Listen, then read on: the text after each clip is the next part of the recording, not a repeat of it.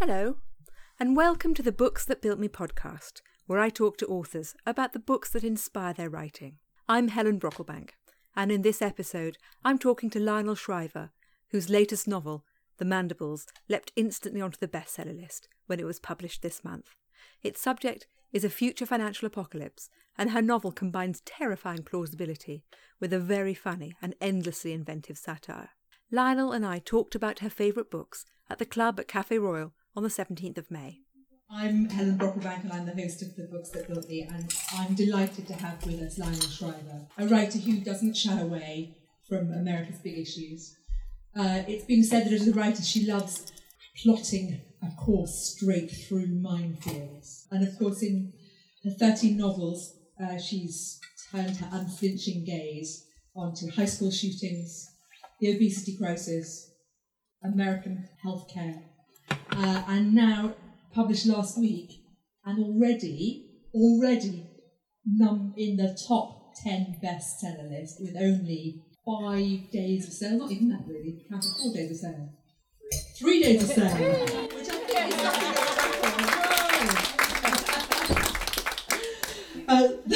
is Yeah, you folks think we writers sit around thinking about the meaning of life, but really all we care about is sales.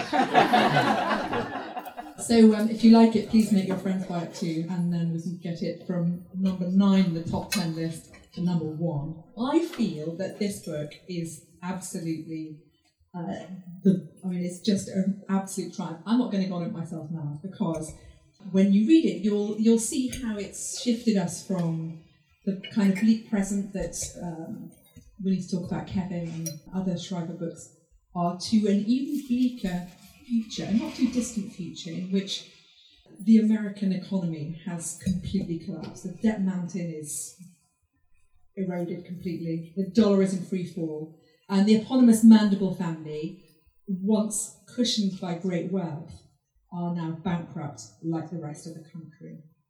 Enough from me. Please join me in welcoming Lionel Shriver. Top 10 best-selling Lionel Shriver. It's not the first book, actually. A mouthful, but I expect you all to refer to me that for the rest of the evening. Exactly. And on social media, please, hashtag top 10 bestseller. Well, we're going to talk about the books that have built you in a minute, which I've carefully piled here, which I'm also probably going to knock over at any second now. But before we do that, I just wanted to talk a little bit about The Mandibles. So you've said it's about what didn't happen in 2008.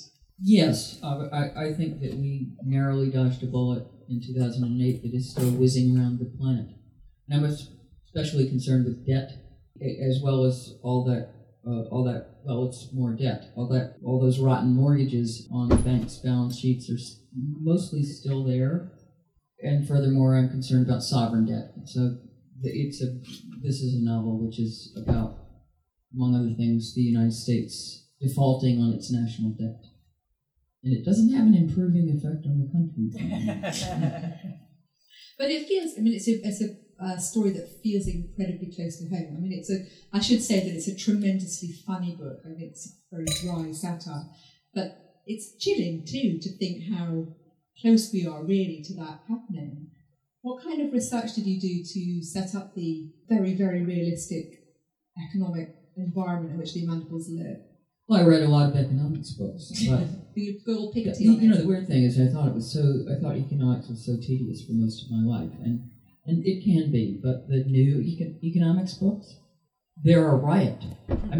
They're really exciting.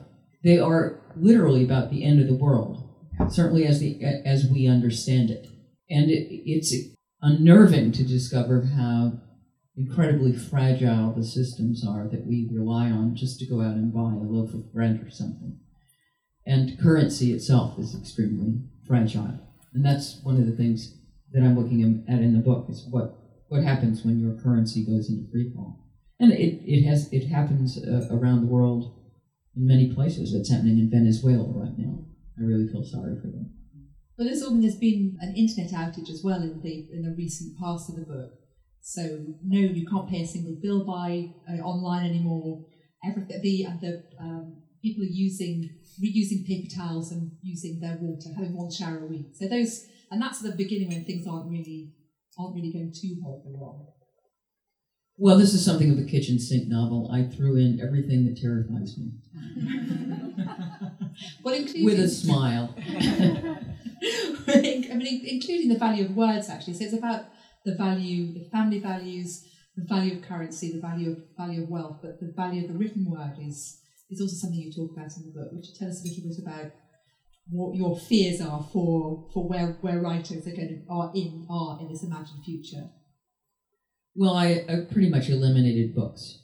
That seemed dismal to me. Not only because I like to read, but also that would leave me out of a job. And it comes about mostly because of piracy. And I've been shopping for my own reviews shamelessly for the last week, and I have already tripped across several sites that are free download sites for the Mandibles. Really? Yeah, they're everywhere, and the situation with piracy is much worse than most publishers are letting you know, and they're much more freaked out than they're letting you know.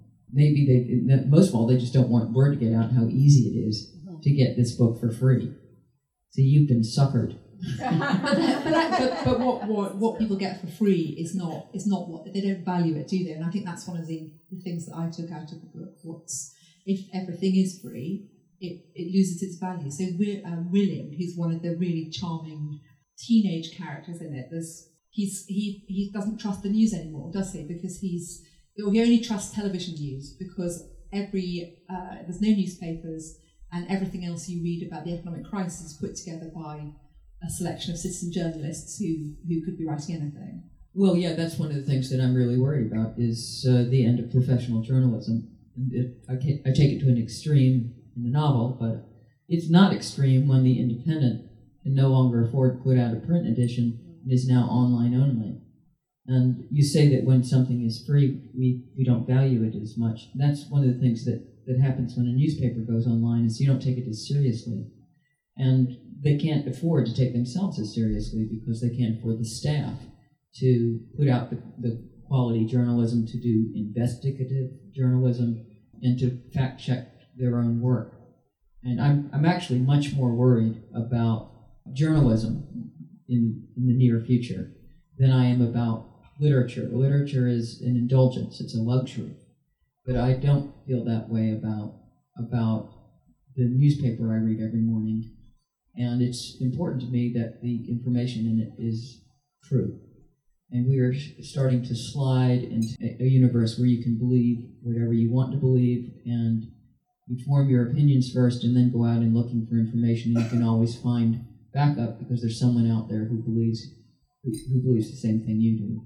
There's also a great character in it, speaking of writers, who has been a great novelist, and she's been living away from America in Europe, and she's called Molly, which is an anagram of Lionel. Do you want to tell us a little bit about the character? Now, did you figure that out by yourself, or did someone tell you? I figured it out by myself, and then I listened to it and then I discovered that it wasn't. That feeling of triumph when you think, I know all about this. Born in 1957. Oh, similar to Lionel, Nolly, anagram.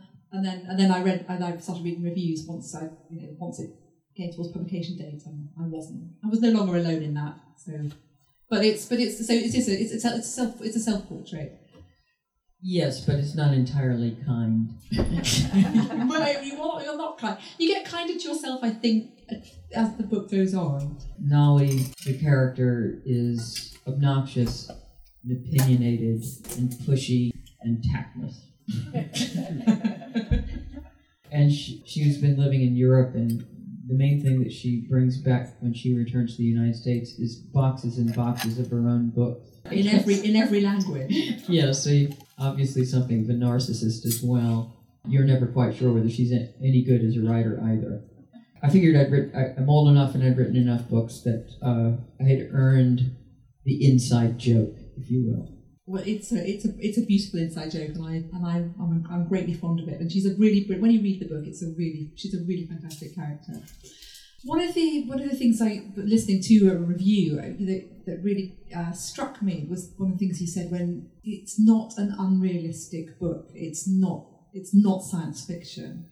And before we come on to your first book, which is science fiction, I just wanted to ask you what you think about what's going on with Trump, for example, in the US. On this, I shouldn't put you on the spot and ask you. You're wanting to move quickly on to a completely different subject, and then you bring up Trump. Yeah, sorry, just like as an aside. We don't want, it's too uncomfortable to talk about him too much, but I mean, in your book, the Republican Party is finished, isn't it? There's only one. It's a single party nation, America, in 2029. Yes, I have to say that this book already has a prophetic element, because I predict the demise of the Republican Party, largely for demographic reasons, because the U.S. has become a third Hispanic, which is what it's likely to be at around 2029, and the Republicans have alienated that constituency and become a tiny rump party of old white men. So that turns out that's what it's turning into. And furthermore, I also have a wall between the U.S. and Mexico, but Mexico not only pays for it, but builds it, and the purpose of the wall is to keep the Americans out. All of which you wrote for. Yeah, it's all written before Trump really was any kind of serious candidate for the presidency.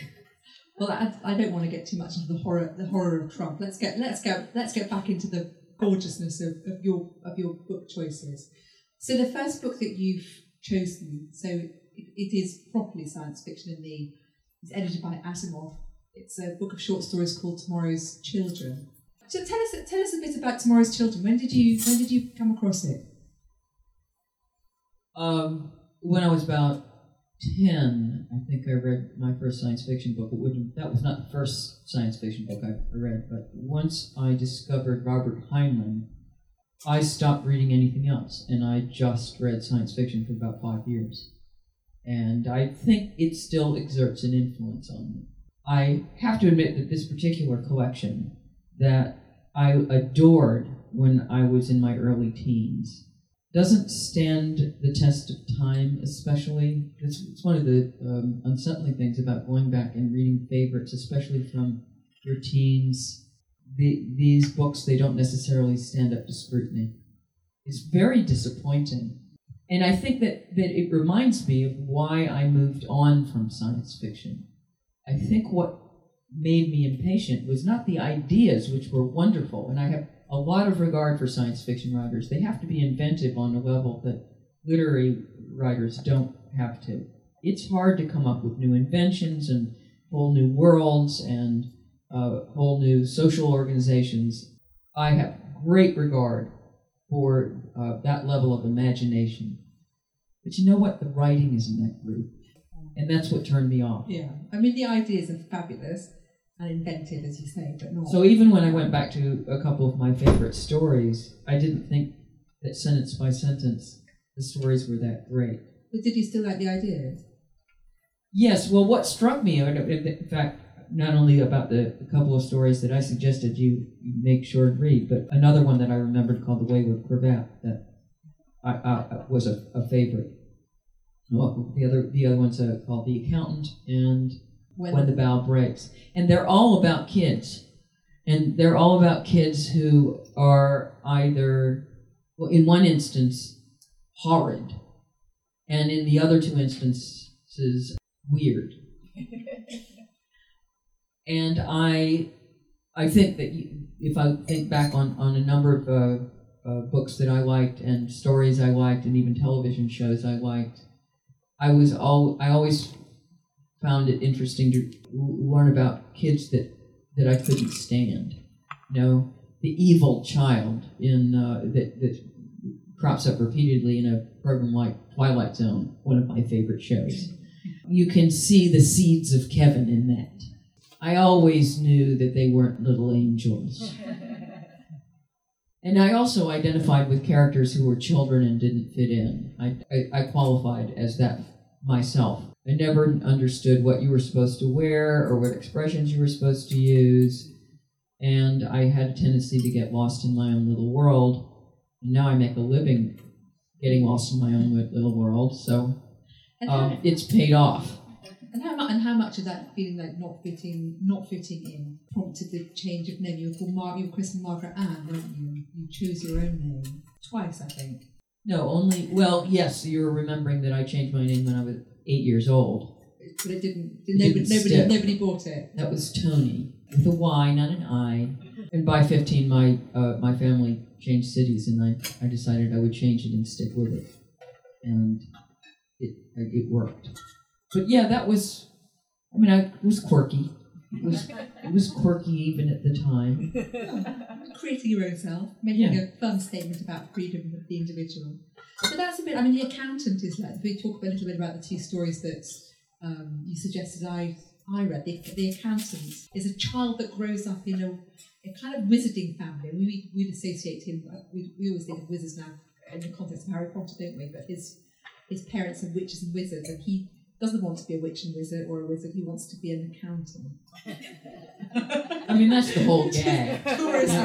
It's basically one gag, but it's a cute gag, and it's essentially pre-Harry Potter as a story. It's a story, they want the kid to learn all his conjuring spells, and he refuses to learn these witch herbs or with witch spells, and he just wants to practice his double entry bookkeeping.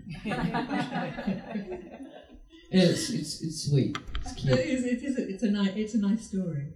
And When the Bough Breaks is about a couple who have a much beloved baby, and then suddenly a group of weird extraterrestrial elders, I suppose you might call them, arrive, and he's Homo superior. Right. Their baby is supposed to grow up to be a superhuman and to create a whole new race of much more intelligent human beings.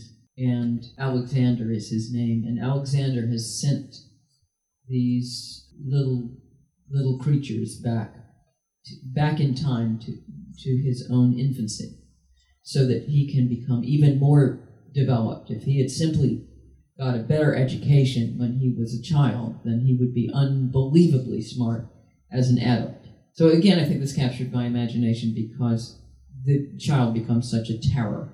It's still a baby with a baby's destructiveness and a baby's selfishness and a baby's ability to tyrannize its parents. And as the child gets more intelligent and gets more powers, he starts transporting them to the stores because he wants candy. At a certain point, the little minions from the future make it so he doesn't have to sleep. It's a terrible nightmare. He becomes the tyranny of the selfish gene of a baby. The tyranny of a baby becomes absolutely unlivable with. It's really about the fact that living with a baby is unbearable, and this is just jacking it up to a power. The power of a billion, and he's got some very dangerous things that the elves let him play with. And I don't think it's. Nobody's going to read it, so I think we can spoil the plot if you like. The parents find him playing with some of these tools that he's not quite advanced enough to be dealing with, and decide not to intervene. So his child kills It's a little bit like the Wicked Witch of the West. He ends up in a little puddle. So what were you like as a child? Were you when you mentioned things about not feeling different and not fitting in and having your own world, and you're a great reader, presumably. Yes, but I also had a terrible temper. I used to throw dreadful tantrums. I really felt sorry for talk about being tyrannized. I felt sorry for my parents. And I still have a terrible temper. That hasn't changed. But how did they react? I got sent to my room. I'm afraid that the doors were a bit thin. I would exhaust myself with fury. I wanted to get my way. I still want to get my way. What's changed is now I get my way. One of the few pleasures of being an adult. I love being an adult. I don't think that we celebrate it enough. You know how shite it was being a kid and having to be ordered around? I get up every day and kiss the floor that I'm a grown-up. Yeah, absolutely. Well, shall we bestow the pleasure of the science fiction on this? There we go. On over there. I'm going to put that later on. I shan't throw it because I haven't got any extra special powers. I might have some of the others. So were you a child that visited the library? Did you have a lot of books at home? Were your parents readers? Oh yes, I mean I grew up in a well-educated household. One of the best things I got from my parents was the fact that they didn't talk down to me. That is, in terms of the words they used and the sentence structure they employed. I learned from them to speak in complete sentences, in grammatical sentences. And it was a huge present, because when you learn both vocabulary and grammar later in life, it's not as instinctive. When you speak to children and you are articulate and you use a broad vocabulary, it gets inside on a level that you can never imitate or duplicate later in life.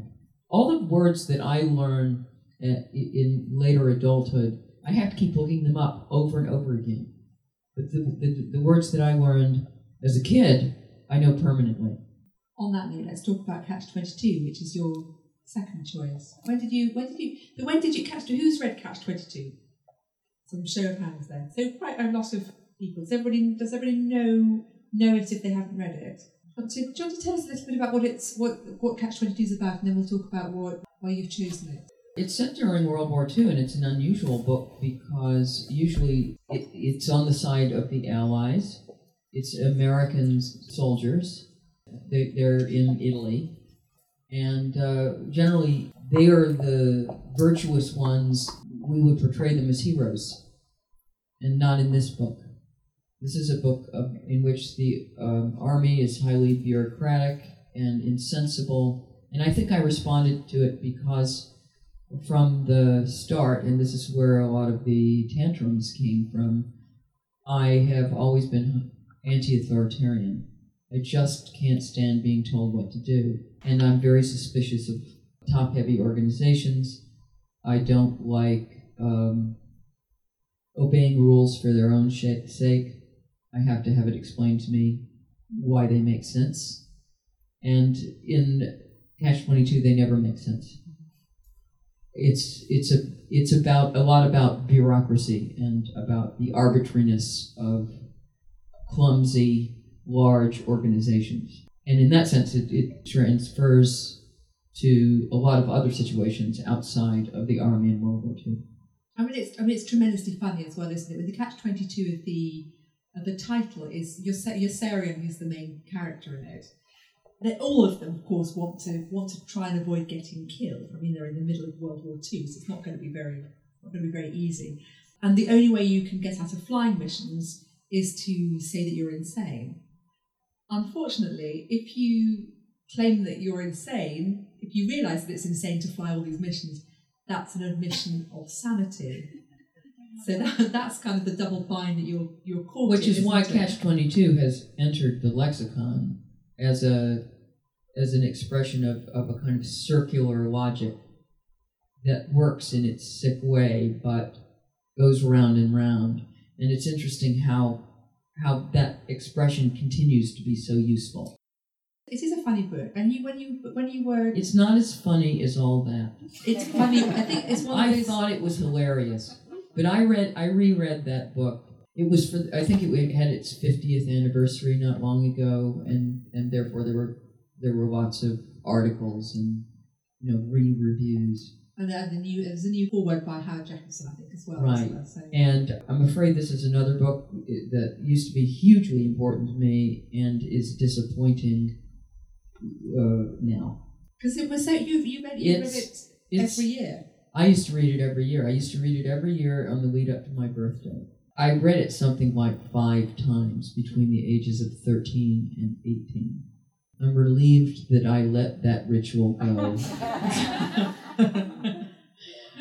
And when you came back to it, it just wasn't funny anymore? No, it wasn't. I mean, occasionally it would make me smile, but there's something about the absurdist sensibility that just doesn't crack me up anymore in the way that it did when I was 13. And also I get frustrated because it's very poorly structured. It's totally episodic. It doesn't have a nice overarching plot.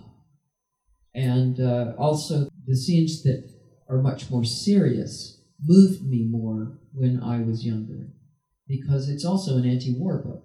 And I responded strongly to that because when I read it, it was during the Vietnam War in the United States. And I was fiercely opposed to that war, especially since I had an older brother who was on his way to qualifying for the draft and barely missed getting drafted. So I took it personally, as I should have. But those scenes just don't do it for me anymore. You know, the book served its purpose. I got a lot out of it. And the biggest thing I got out of it, and this I took with me, was that it did amuse me, and it was the first adult book I had ever read that was funny. And I don't think I had ever registered before that novels for grown-ups don't always have to be serious.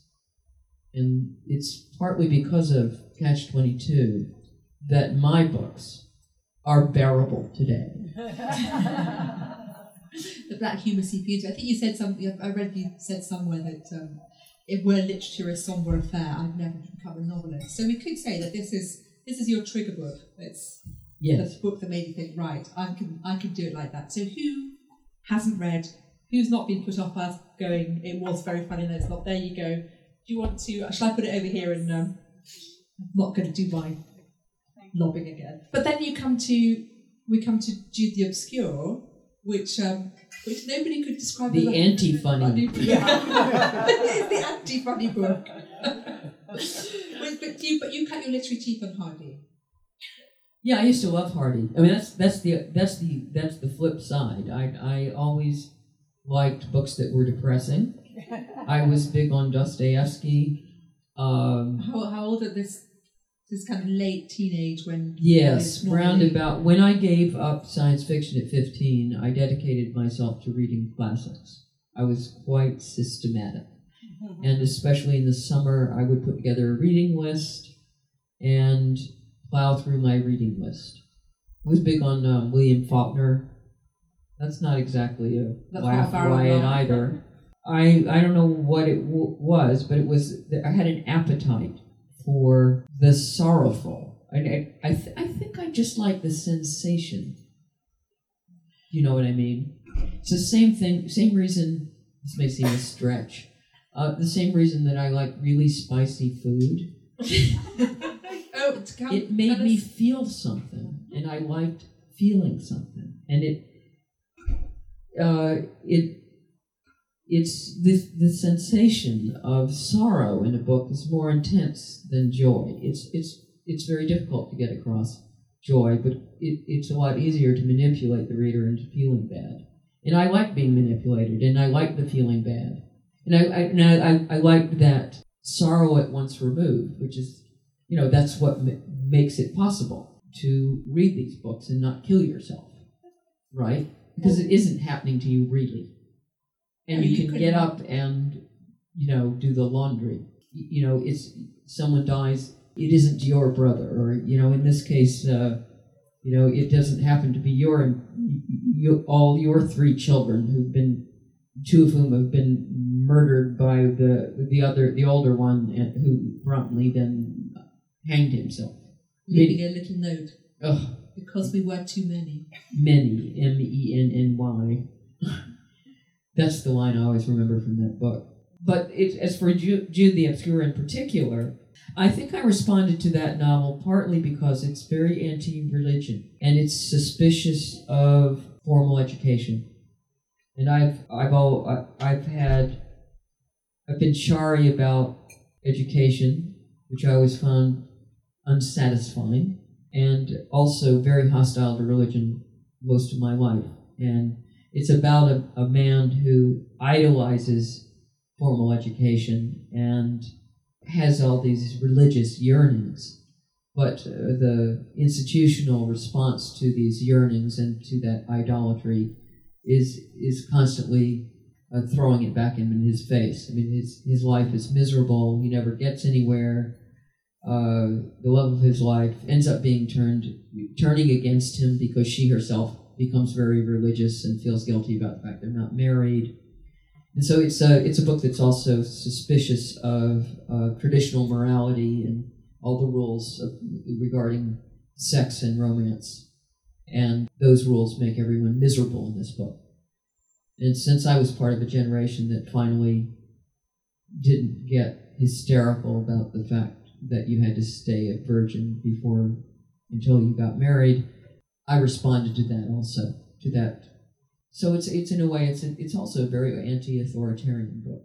I mean, how much of a role do books play in allowing you to rehearse those kind of opinions and experiences? I mean, both the sadness and that sense that it's possible to not conform, to not obey what society wants to do. And Jude doesn't do what society wants him to. He doesn't succeed, but he's also not punished for it in the same way as I don't know. Well, he dies. Yeah, but I should qualify that. He has an unremittingly tragic existence, but he's one of the more conventional Victorian novelists would come out of that saying, right, actually what he should have done was he should have played had a more conventional existence. He should have towed the line. He shouldn't have tried to step out of his class. He shouldn't just try to step out of his. He shouldn't have tried to educate himself. I mean, he's a boy from a farming background. He's at the opening scene as he's kind of earning a few shillings, or not very well, a few pennies by scaring rooks. So but he wants to go to the universities. He wants to step outside his class.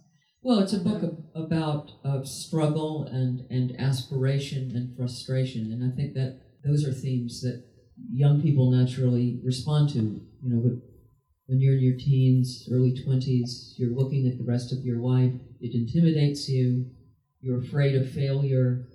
You have all these notions that you would like to pursue, some ideas of what kind of future you might like, but you're underconfident about your ability to realize those ambitions. And so I think I responded to a story about someone who struggles so hard and yet is constantly thwarted. And, you know, that is the sensation of being young.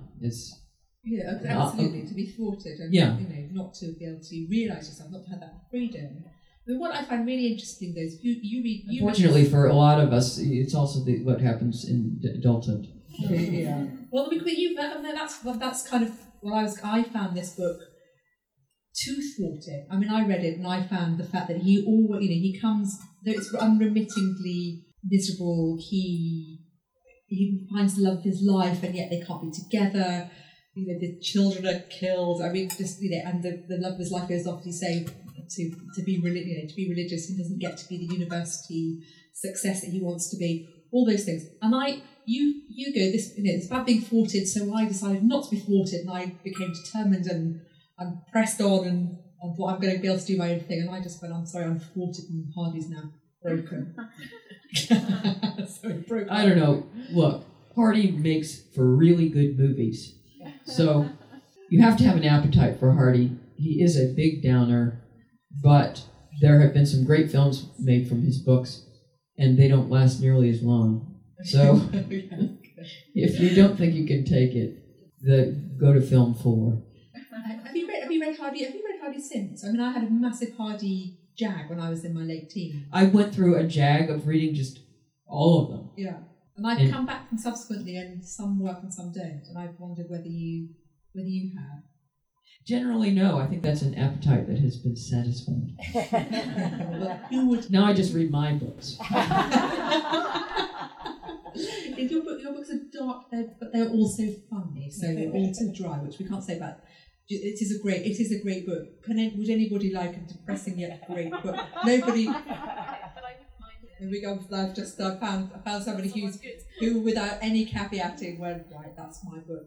This is my copy of Jude the Obscure from when I was at university. I'm sorry, it's a bit nibbled.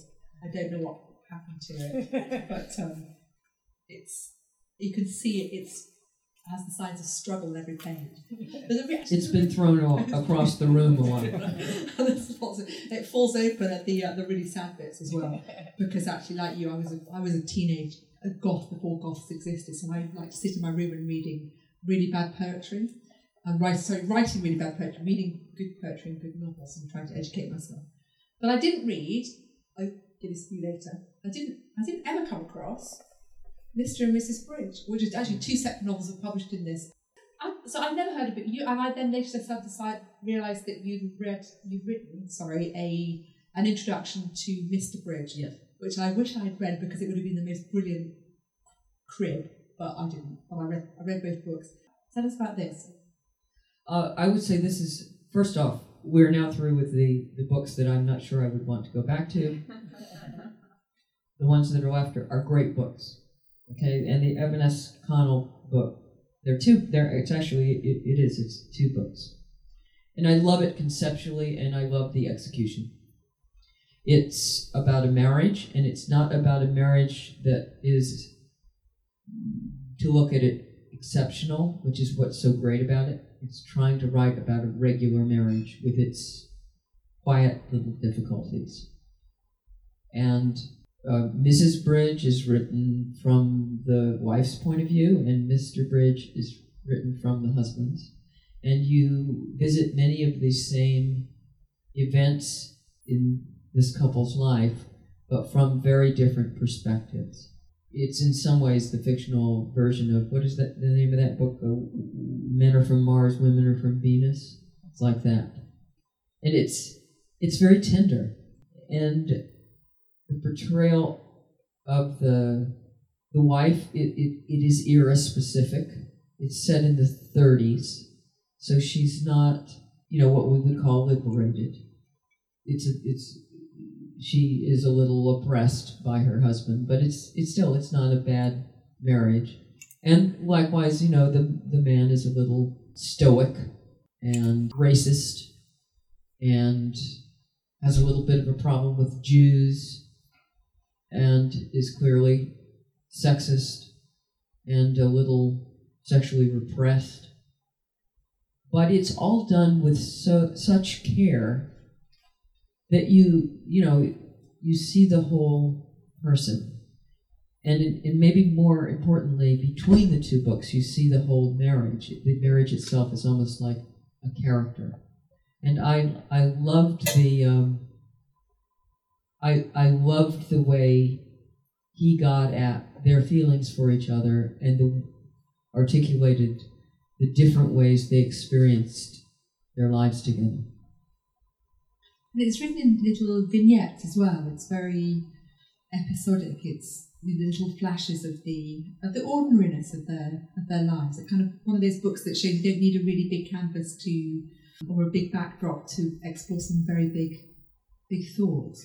What do you think? What do you think this book has meant to you as a writer?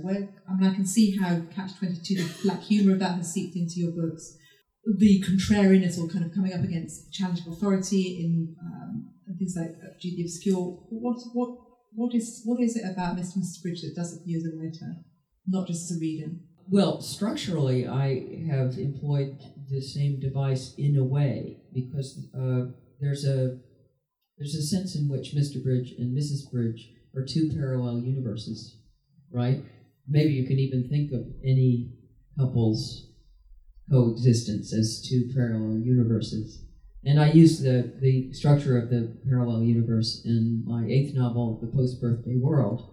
It's not the man and the woman, but it's a woman having an experience of being with 2 different men side by side and experiencing her life with one man and then another, and the chapters go back and forth.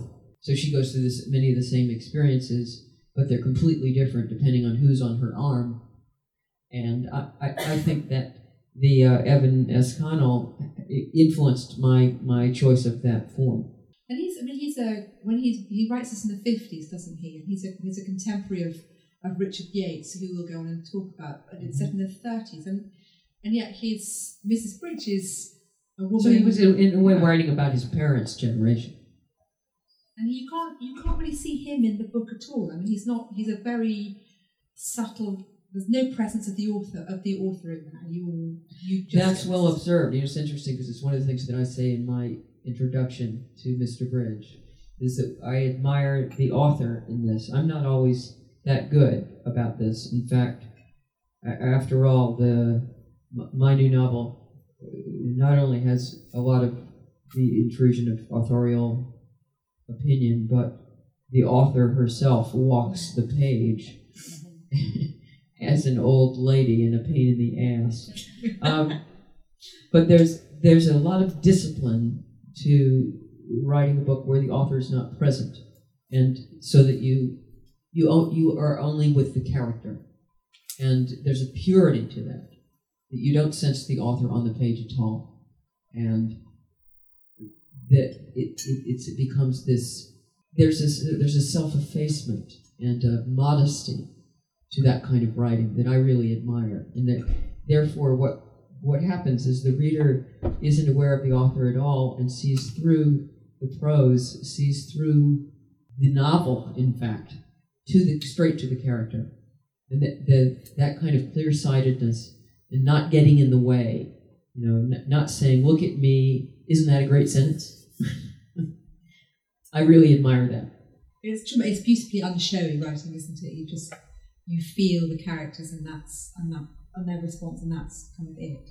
And particularly Mrs. Bridge. I mean, she's lonely, isn't she? I mean, she's on the surface a very fulfilled life, in the conventional kind of apple pie American sense, but yet she's lonely. Yes, it's that kind of loneliness that Betty Friedan later identified of the dissatisfied housewife who has everything, and the couple is, well, they're not rich, but they're clearly they lack for little, and yet they lack for a great deal. She feels that sense of emptiness that became a big issue in the women's liberation movement of my youth. But she only raises it once, doesn't she? She says something to Mr. Bridge when he comes back about her feeling, particularly as the children get older, that hasn't got a purpose, and he just says, "I've put some lubricant in the car," and that's the end of the conversation. So I've taken care of you. I've kind of provided for you. But I think it's a really interesting contrast to Revolutionary Road, which we'll talk about in a minute, which is written on the other side of the war, or kind of set on the other side of the war. Shall we give this to somebody very, very, very? There you go. Seeing you at the back, both hands up. It's really wonderful. It's I hadn't read it before, and I absolutely loved every minute of it. I mean, but particularly for that, the absence of the author there, the quietness of it, and yet the depth of emotion in a very, very quiet book. That's see me off to school. But Revolutionary Road is not like that at all. So when did you first read Revolutionary Road? It's a book. Is anybody who's read it or who's seen the film? It's a very, very good film with Leonardo DiCaprio and Kate Winslet. Was it a Sam Mendes film? Yes. I think I read it first in the 1980s. And I went on to read everything of Richard Yates I could get my hands on. And I would consider him a serious adult influence. And I think his work and my work have a lot in common. There's a lot wrong with his characters. You're aware of the fact that they are flawed, they often make self-destructive decisions, but they seem real. And partly because they're flawed and they make self-destructive decisions, because real people do that. And there's a clear-sightedness to the authorial perspective on these people. At the same time, you never feel that he's precisely making fun of them. There's also an authorial kindness, and because these people seem sympathetic.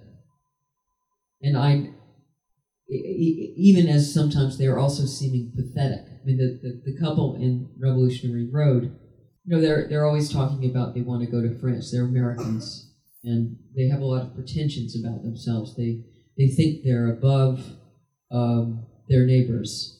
They feel extraordinary. In fact, they have a lot in common with Eva in We Need to Talk About Kevin. Yes, they're absolutely. And I think that portrait, I don't know whether I wouldn't say that I was copying exactly, but he was making the same observation that I make through Eva, which is there's a certain kind of American who believes that they're better than other Americans. They don't really belong in this tawdry, tacky, crass country. They should be in Europe, right?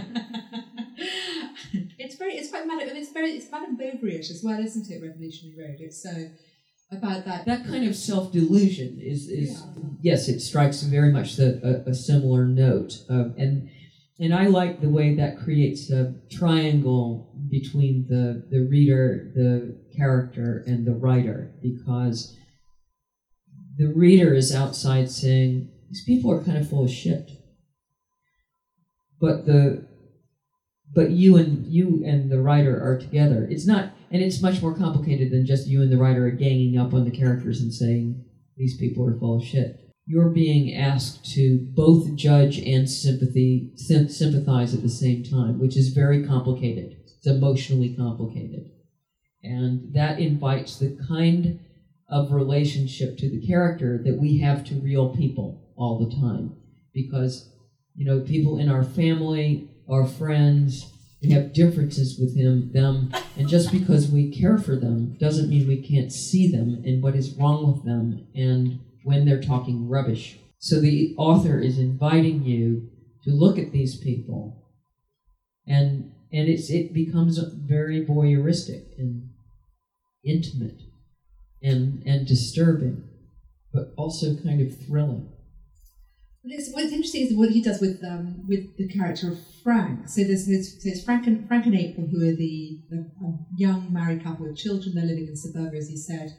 They feel that they're much, much better. Then they start to plan this trip to France. They're going to leave everything, sell everything, take the children and be in France. So Frank can find himself and go away from his dead-end job in kind of public relations in a Knox, kind of an IBM company.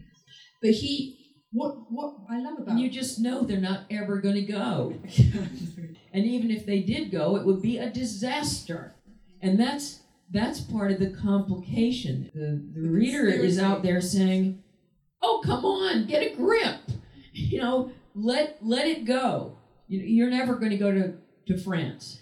How does he set up that conspiracy, which is right from the word go, between the reader and the author about what you know about how deluded these people are about their ambitions? Well, it's also kind of, it's heartbreaking. And it's like, Jude is never going to get to Christminster and become an Oxford Don. It's very similar. It is very similar. It was really interesting reading it side by side. Yeah. And the way that the children as well have curtailed their ambition too, or they project a curtailment of their wants or their dreams onto the having of children. It's kind of not really that, is it? He does what I liked about it, and not having read it before, and having not read any Yeats, was he allows you inside Frank's head, and Frank says, well, what I would say to her, he rehearses conversation he's going to go home that evening and have with his wife April, and yet he doesn't. I mean, from the word go, opens with she's aspirations to be an actress, and they have this terrible suburban acting troupe, and the play goes. And you get the impression she's not a very good actress. I mean, it's very, you cringe with it, don't you? And he says he's working out what he can say to his wife. It's like 15 pages in, what he can say to his wife in the green room. And he imagines he could, like, it was, you were wonderful, darling, and then can't quite bring himself to say that. So it's internal conversation going on all the time. I think that was what I kind of brought out about it. So One of the things that was interesting to me was to reread this book, and by the way, it does reread great. Right before the film came out, and I discovered that when I went to see the film, because it was so fresh in my mind, that film, every single line in that film is from the book. It's quite extraordinary. One of those rare adaptations that was almost slavishly faithful. And so, but it's one of the reasons it's so good, because Yeats writes wonderful dialogue. And as long as they were able to paste it together in this way, it works. So if you don't ever get around to reading it, at least you can be sure that if you see the film, it is Richard Yates. But you should read it, because it's really, the writing's great. The writing is amazing, and it is a very tragic book. It's immensely moving, and it doesn't take long to read either. It's a quick and fulfilling read. I want to come back to talking about the film adaptations, because it's interesting you say that the dialogue was very, very close in this to Yeats' own dialogue. How was that how did you find the experience of the film of We Need to Talk About Kevin? The woman who directed that film was not naturally a writer. She's got a very visual sensibility, and generally that should be a good combination. And when she lifted my dialogue wholesale, it was a good combination. I think the points at which the film flags are when she wrote the dialogue, and it goes completely flat. When she used her visual sensibility and her brilliant casting, because the casting in that film is perfect, and used my dialogue, that film really sang. So I just wish she'd done it a little more. I noticed that in the trailer, those were the scenes they used exclusively, were the ones when she had lifted my dialogue word for word, directed it with these wonderful actors, and then it really took off. And I'm already hearing people talk about how filmable The Mandibles is. Has anybody... Well, the rights are still available, so let's just keep this, talking it up. Going. Yes. Right, on Twitter, everybody going, this is supposed to make an amazing film. It would make an amazing film. So, beautiful, heartbreaking, revolutionary road. Right in front of me. I promise to make sure I look around the room, but okay. By the way, yes, we now know about this book especially because of the film, and it renewed interest in Richard Yates. But I want to recommend really all of his books. They are just great. Random House put out one of those match sets. Get all those red spines. He's been underappreciated, out of print for many years, most of his books. I'm really glad to see them back in print. And we shouldn't allow this author to disappear, because that's what happens when you don't keep reading them and passing them on to your kids and saying, read this.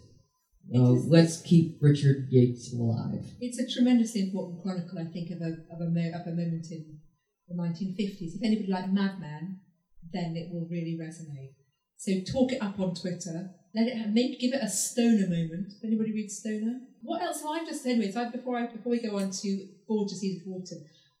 So that's the first Yates I've read. What should I read? What should I read now? Let's see. The Easter Parade is good. I have to see the beginning to be. Oh well, maybe we should take that offline, as they say. Right. All of them. They're all good. A bit like Edith Wharton, actually. All good. All good. The Age of Innocence. I know this is a really important book to you, and also a great film adaptation as well, speaking of that. Who has read or seen the Scorsese film? Does everybody know the story?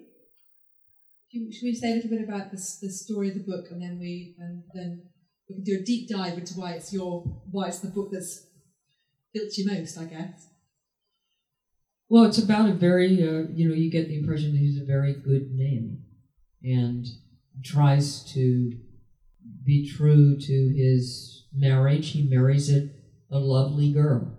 There's nothing wrong with her. He does what society wants him to. That's right. And then ends up falling in love with a fallen woman who is in flight from her own marriage. That one really didn't work out.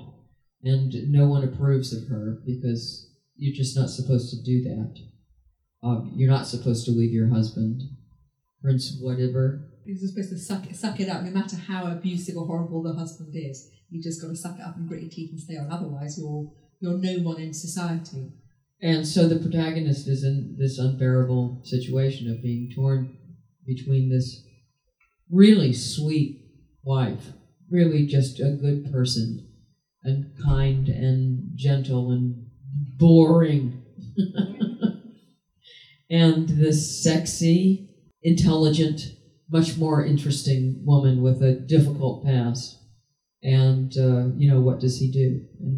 And if you haven't read it, I'm not going to ruin it for you as to what happens. Although if you've got my sensibility by now, you know it doesn't end well. I don't get the impression that Edith Wharton in general is read enough over here. Did you study her in school? No. Did you study her in university? No, she's not. Yeah. She's not really. I mean, I think a little bit more now. So if you were doing a world literature or a general literature and English course, she wouldn't necessarily show up. You might get a bit of hassle. Not here, but in America, she absolutely would. But this is about, there are wealthy families, wealthy New York society, isn't it?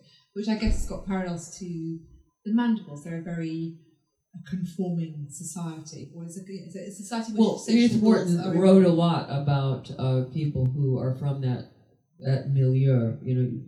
Fifth Avenue used to be lined with these enormous houses in Manhattan, and she circulated in that society, so it makes sense that she would write about it. But she wrote a lot about people coming up against social convention, and especially women coming up against social convention and having to make big sacrifices in order to follow the rules. In this case, the sacrifice is male. In House of Mirth, which is also great. I mean, I have to say that House of Mirth and Age and Innocence are neck and neck for me as to which is her very best books.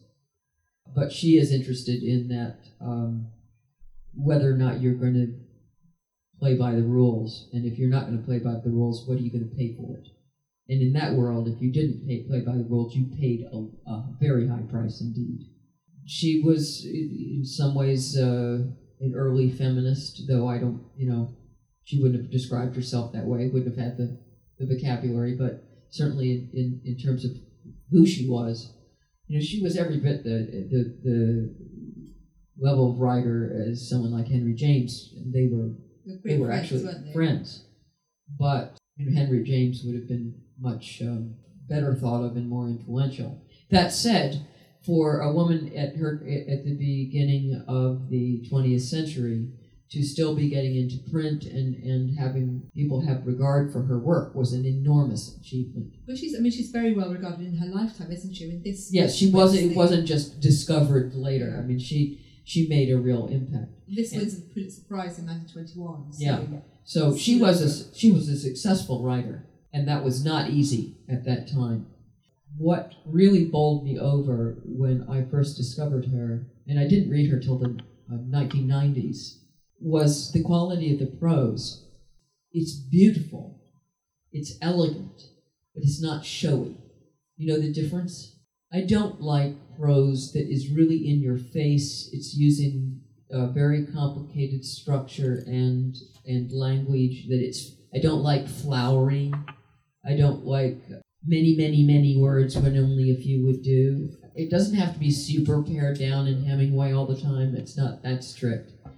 But most of all, I like writing that is both pleasing in its form, but also takes you to what it's saying, so that what it's about is what it's saying. What makes it good writing is that it's saying something interesting or pertinent, that it's well observed, that it's about something.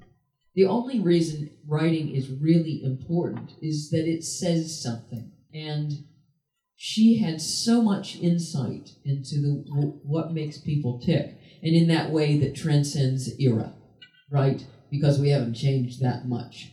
We just don't. We're always the same.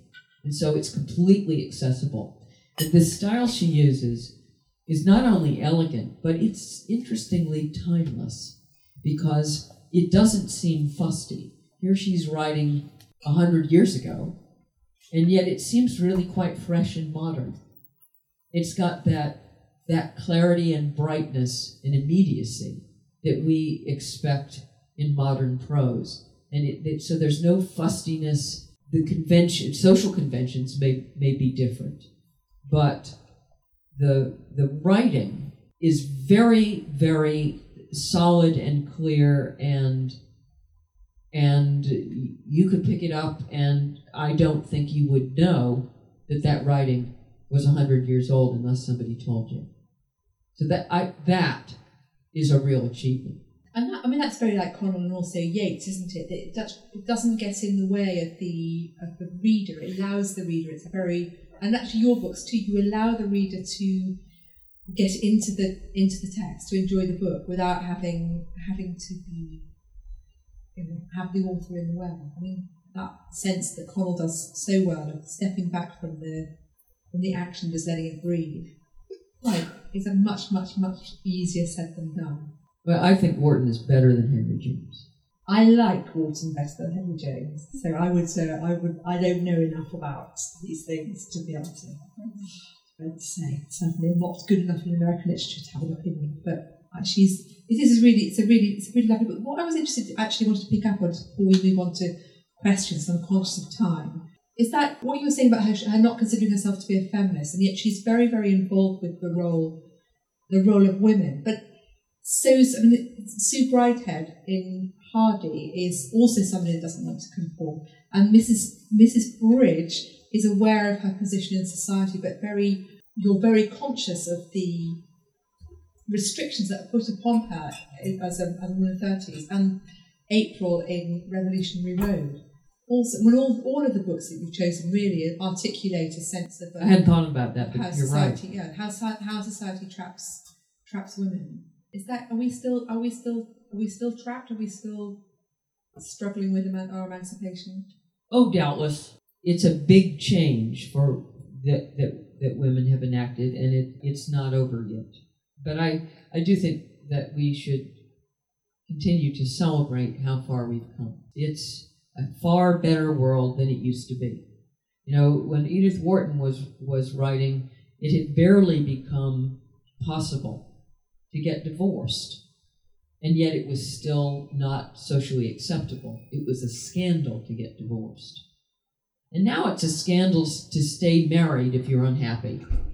Now that's improvement, right? So one of the things that reading Edith Wharton is good for is to appreciate how much better things are now than they were. It used to be the only way that you could secure not just your position in society, but a living was to marry the right person.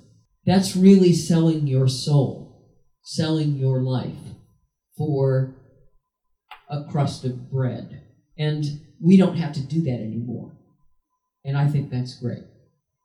I hear. I mean, there's I suppose a wider theme which pulls us back into Mandibles is about the quest for freedom of the individual, and that's a theme that runs through every. Which is actually a big theme in Catch-22, and I think that's one of the things that I responded to in Catch-22. It's one of the only books in the Western canon that celebrates a soldier on the Allies' side going AWOL, and it's a gesture of drive toward freedom and liberation. And I think that is a kind of regular theme through all the books that have meant something to me, is that journey toward release, the throwing off the restrictions that other people put on you. In other words, I'm just very willful. Well, let's have a big round of applause for willfulness then.